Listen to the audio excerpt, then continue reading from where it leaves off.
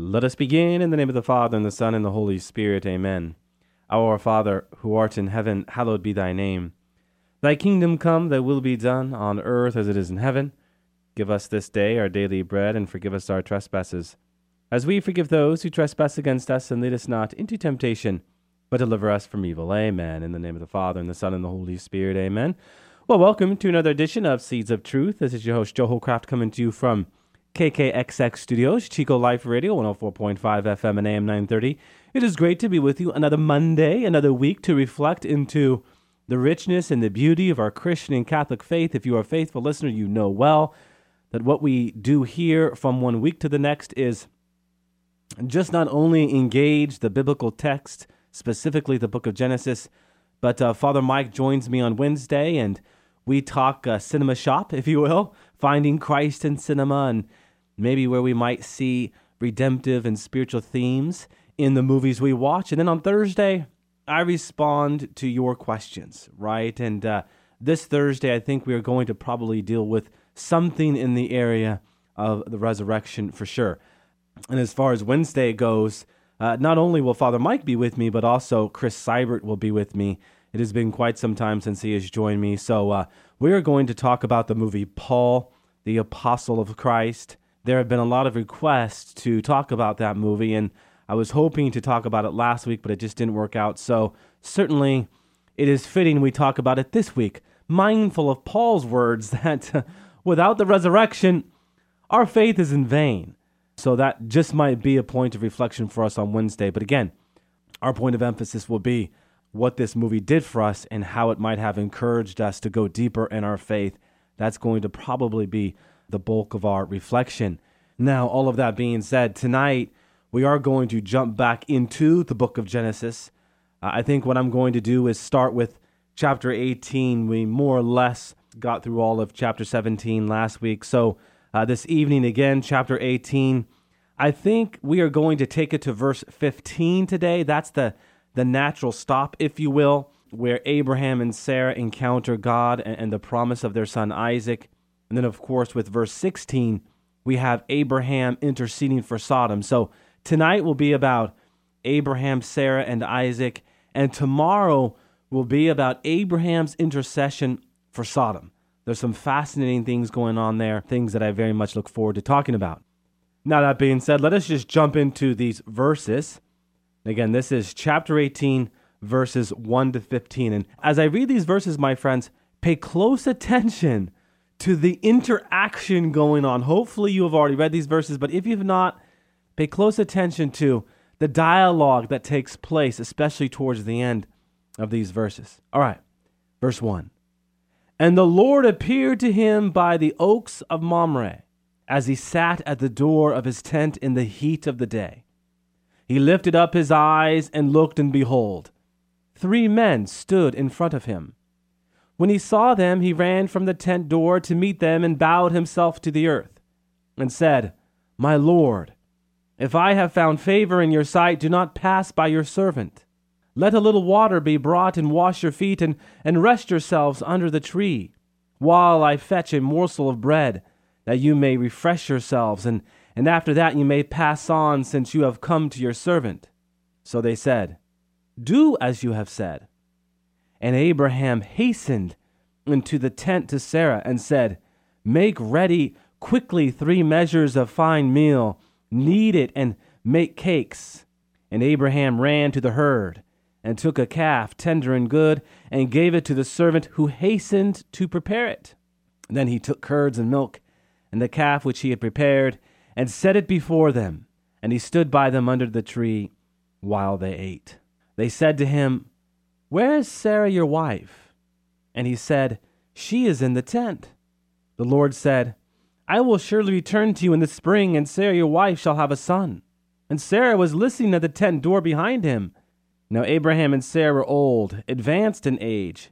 It had ceased to be with Sarah after the manner of women. So Sarah laughed to herself, saying, After I have grown old, and my husband is old, shall I have pleasure? The Lord said to Abraham, Why did Sarah laugh and say, Shall I indeed bear a child now that I am old? Is anything too hard for the Lord? At the appointed time I will return to you in the spring. and Sarah shall have a son. But Sarah denied, saying, I did not laugh, for she was afraid. He said, No, but you did laugh. Let me tell you, my friends, there is a lot in these verses. I read these verses, and I reread these verses, and I reread these verses. So what I would suggest, my friends, is here you have two major points to discuss. First of all, the hospitality with Abraham and Sarah for the three men.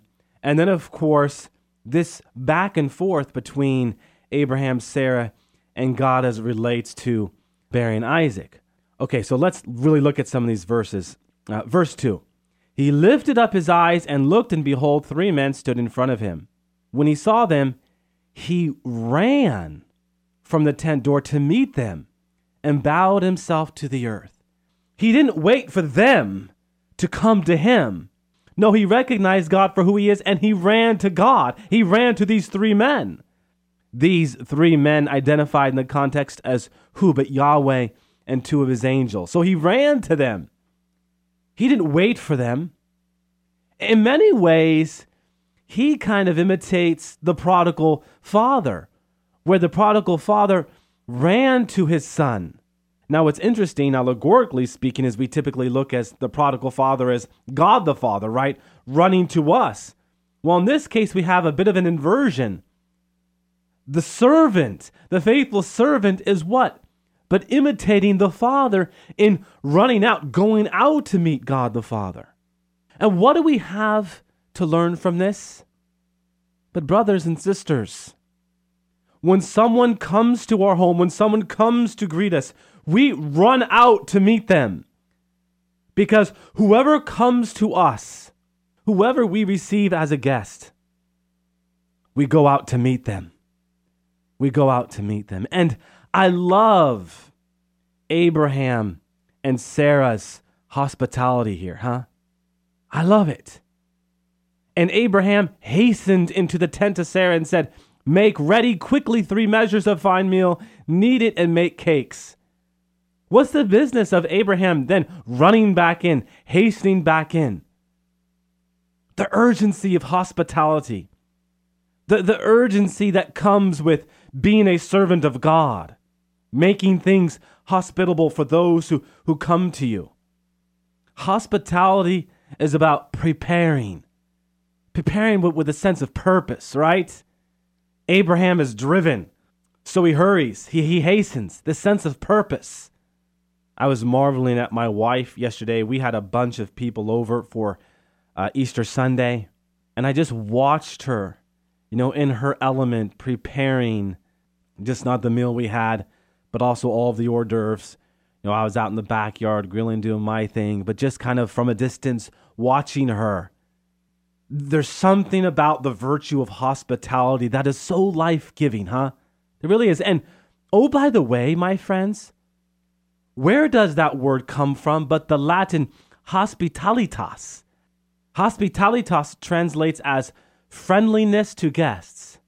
Well, how are you friendly to guests but to first prepare a place for them, right? Incidentally, the genitive root there to hospitalitas is hospitas, which means host, to host, right? What do we call the sun, the moon, and the stars, but the hosts of heaven? Why? Because God was the first host. What was the first thing that God did? But created earth that it might be hospitable, right? And what did he find? That it was good, very good.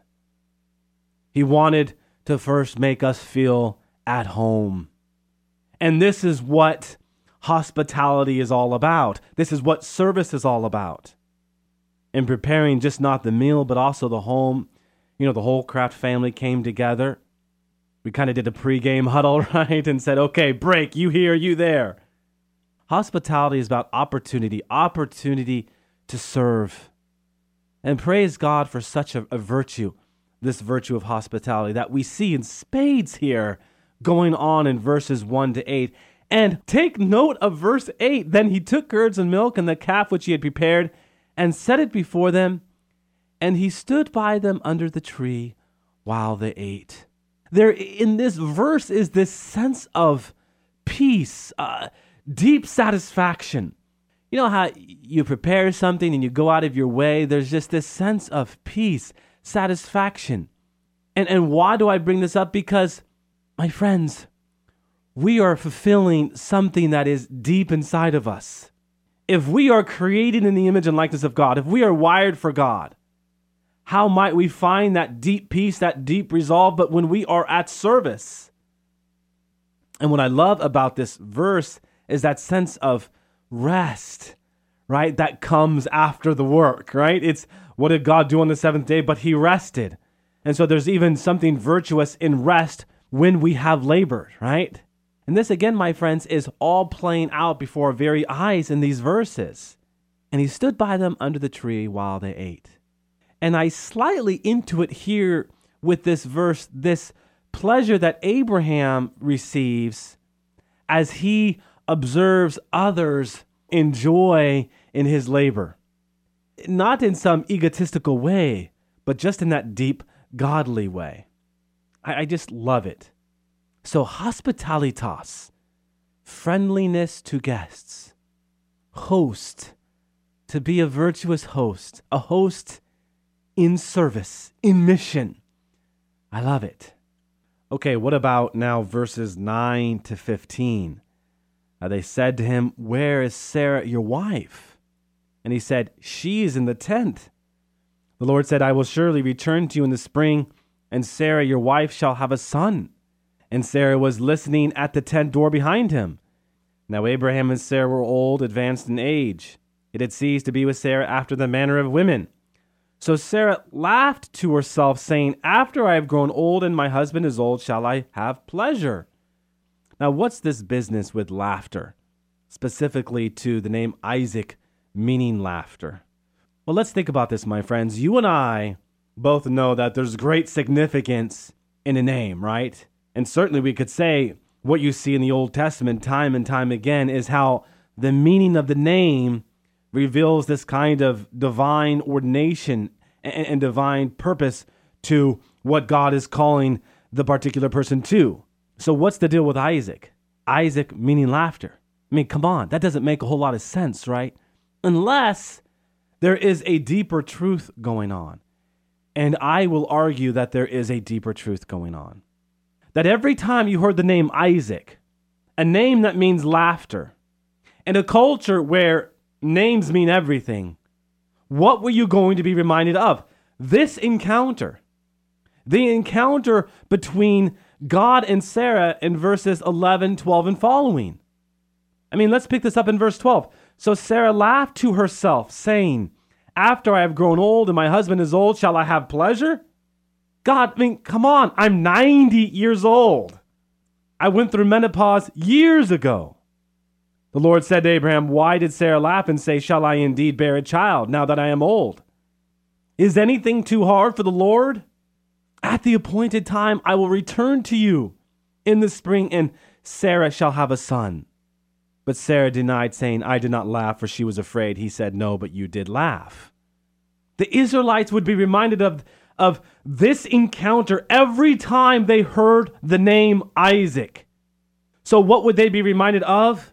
The greatness of God. The greatness of God. God poses the question, is anything too hard for the Lord? Because he was questioning himself? Of course not. This is a rhetorical question. He knows. We've talked about this before. God doesn't ask questions for his sake, but for ours. And as he does, he wants us thinking more critically about whatever it is that he's asking us about. In this case, with Sarah, he's wanting Sarah to think more critically about what's going on and saying, "Hey, where's your faithfulness?"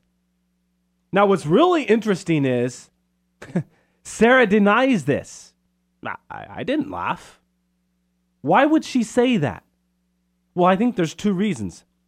First off, that she laughed to herself. So she laughed within herself. The Hebrews suggest that this probably wasn't a vocal laugh per se, but an interior laugh. We do this all the time. We kind of laugh to ourselves. We say not in an audible expression, but to ourselves, "That's ridiculous. That's a joke, really? I mean, come on." But God heard this. Why? Because God hears everything, even the most remote thought. He hears. So Sarah thinks that God didn't hear. I did not laugh, for she was afraid. He said, no, but you did laugh. I heard what was inside of your heart.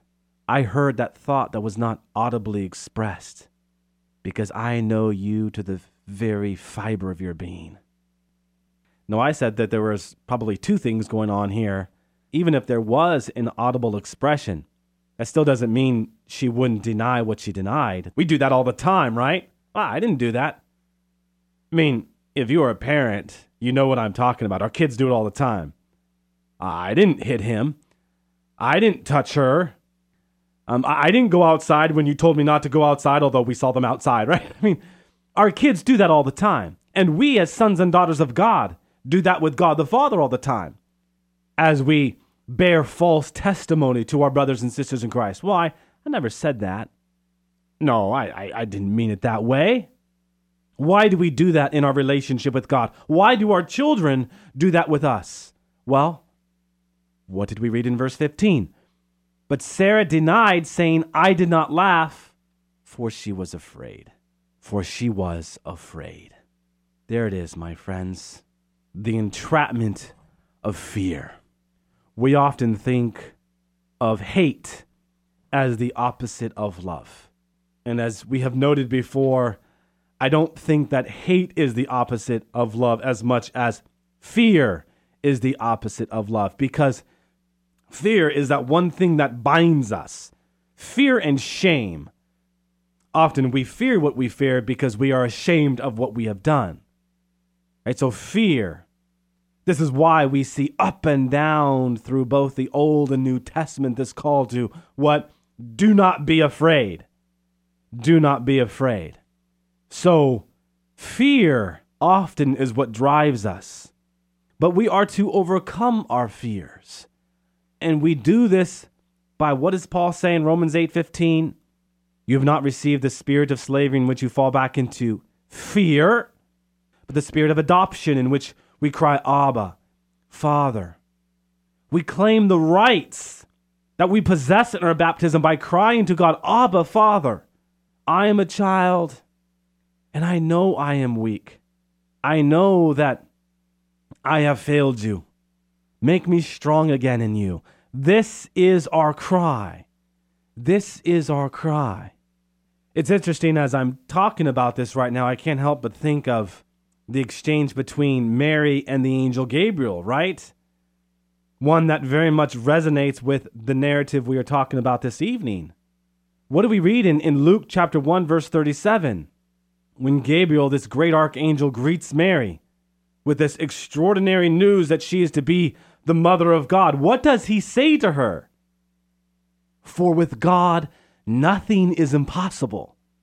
For with God, nothing is impossible. That is an echo of chapter 18, verse 14, is it not? Is anything too hard for the Lord? I wonder if Mary heard that verse, heard those words from the angel Gabriel as an echo of Genesis chapter 18, verse 14. I believe she probably did.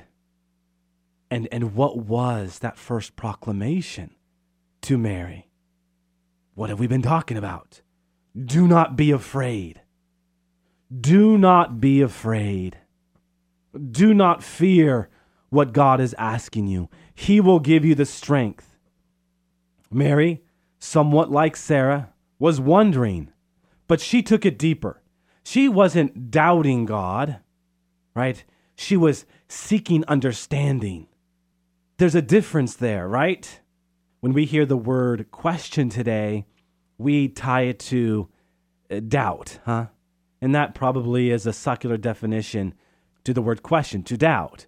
When in reality, the Latin best translates as to seek to understand, to quest, right? Question is to quest, to seek to understand. It's not so much that one doesn't believe in something as much as one is seeking to better understand something, or in this case, someone. Sarah doubted.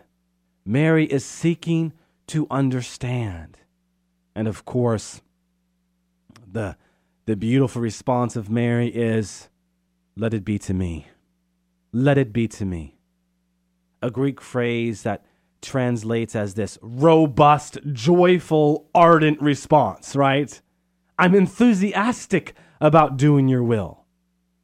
So much to be said here when you start comparing this narrative with that of the one we read about in the opening chapter of the Gospel of Luke.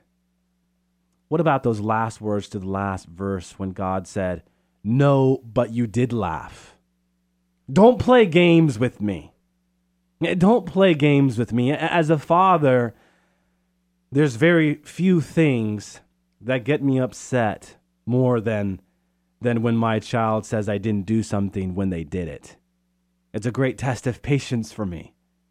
And often all I have to say is, "No, but I saw you do this," or I saw you do that. And in the way that I say it and how I say it, I usually have my children's attention. Always in love, always in love. God the Father says to us, my friends, "No, you did that. No, you did laugh, because I know the secrets of your heart." And here, my friends, is really the crown jewel of this whole narrative, and that is the virtue of truthfulness. Do not pretend to be someone that you are not. Don't put up all of these false pretenses that we then spend weeks and months and years protecting. Just be who you are. And when you are who you are called to be, oh, how God shines upon you as he shines within you. God knows us better than we know ourselves. We are not fooling anyone, my friends. So just be that person. Understand that you have been given strengths and gifts, but at the same time, weaknesses, and even to some degree, limits. Not that you don't challenge your weaknesses to reach new heights, but we do sometimes have to recognize what we can do and what we can't do. But in that everyday rhythm, everyday affair with God, we have to understand that it all starts with being true with who we are.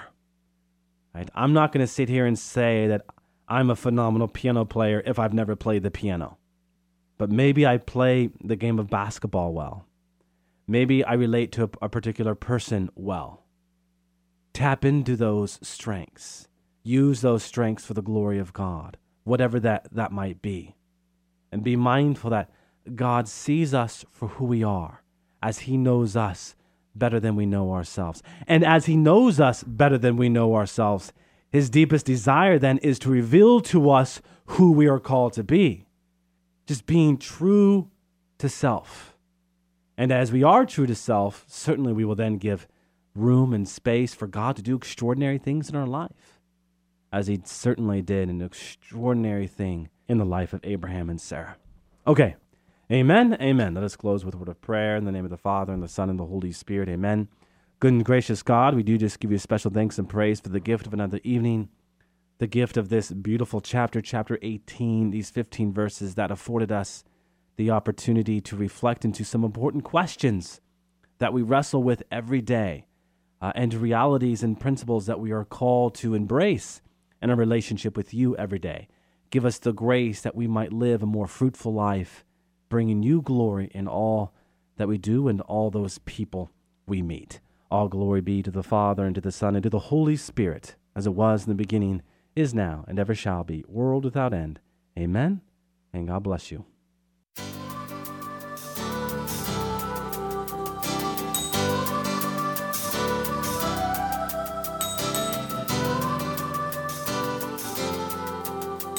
Thanks for listening to Seeds of Truth, heard every evening, Monday through Friday at 5:30 here on KKXX. If you'd like to hear this program or find out how you can help support Seeds of Truth, the website is joehollcraft.org.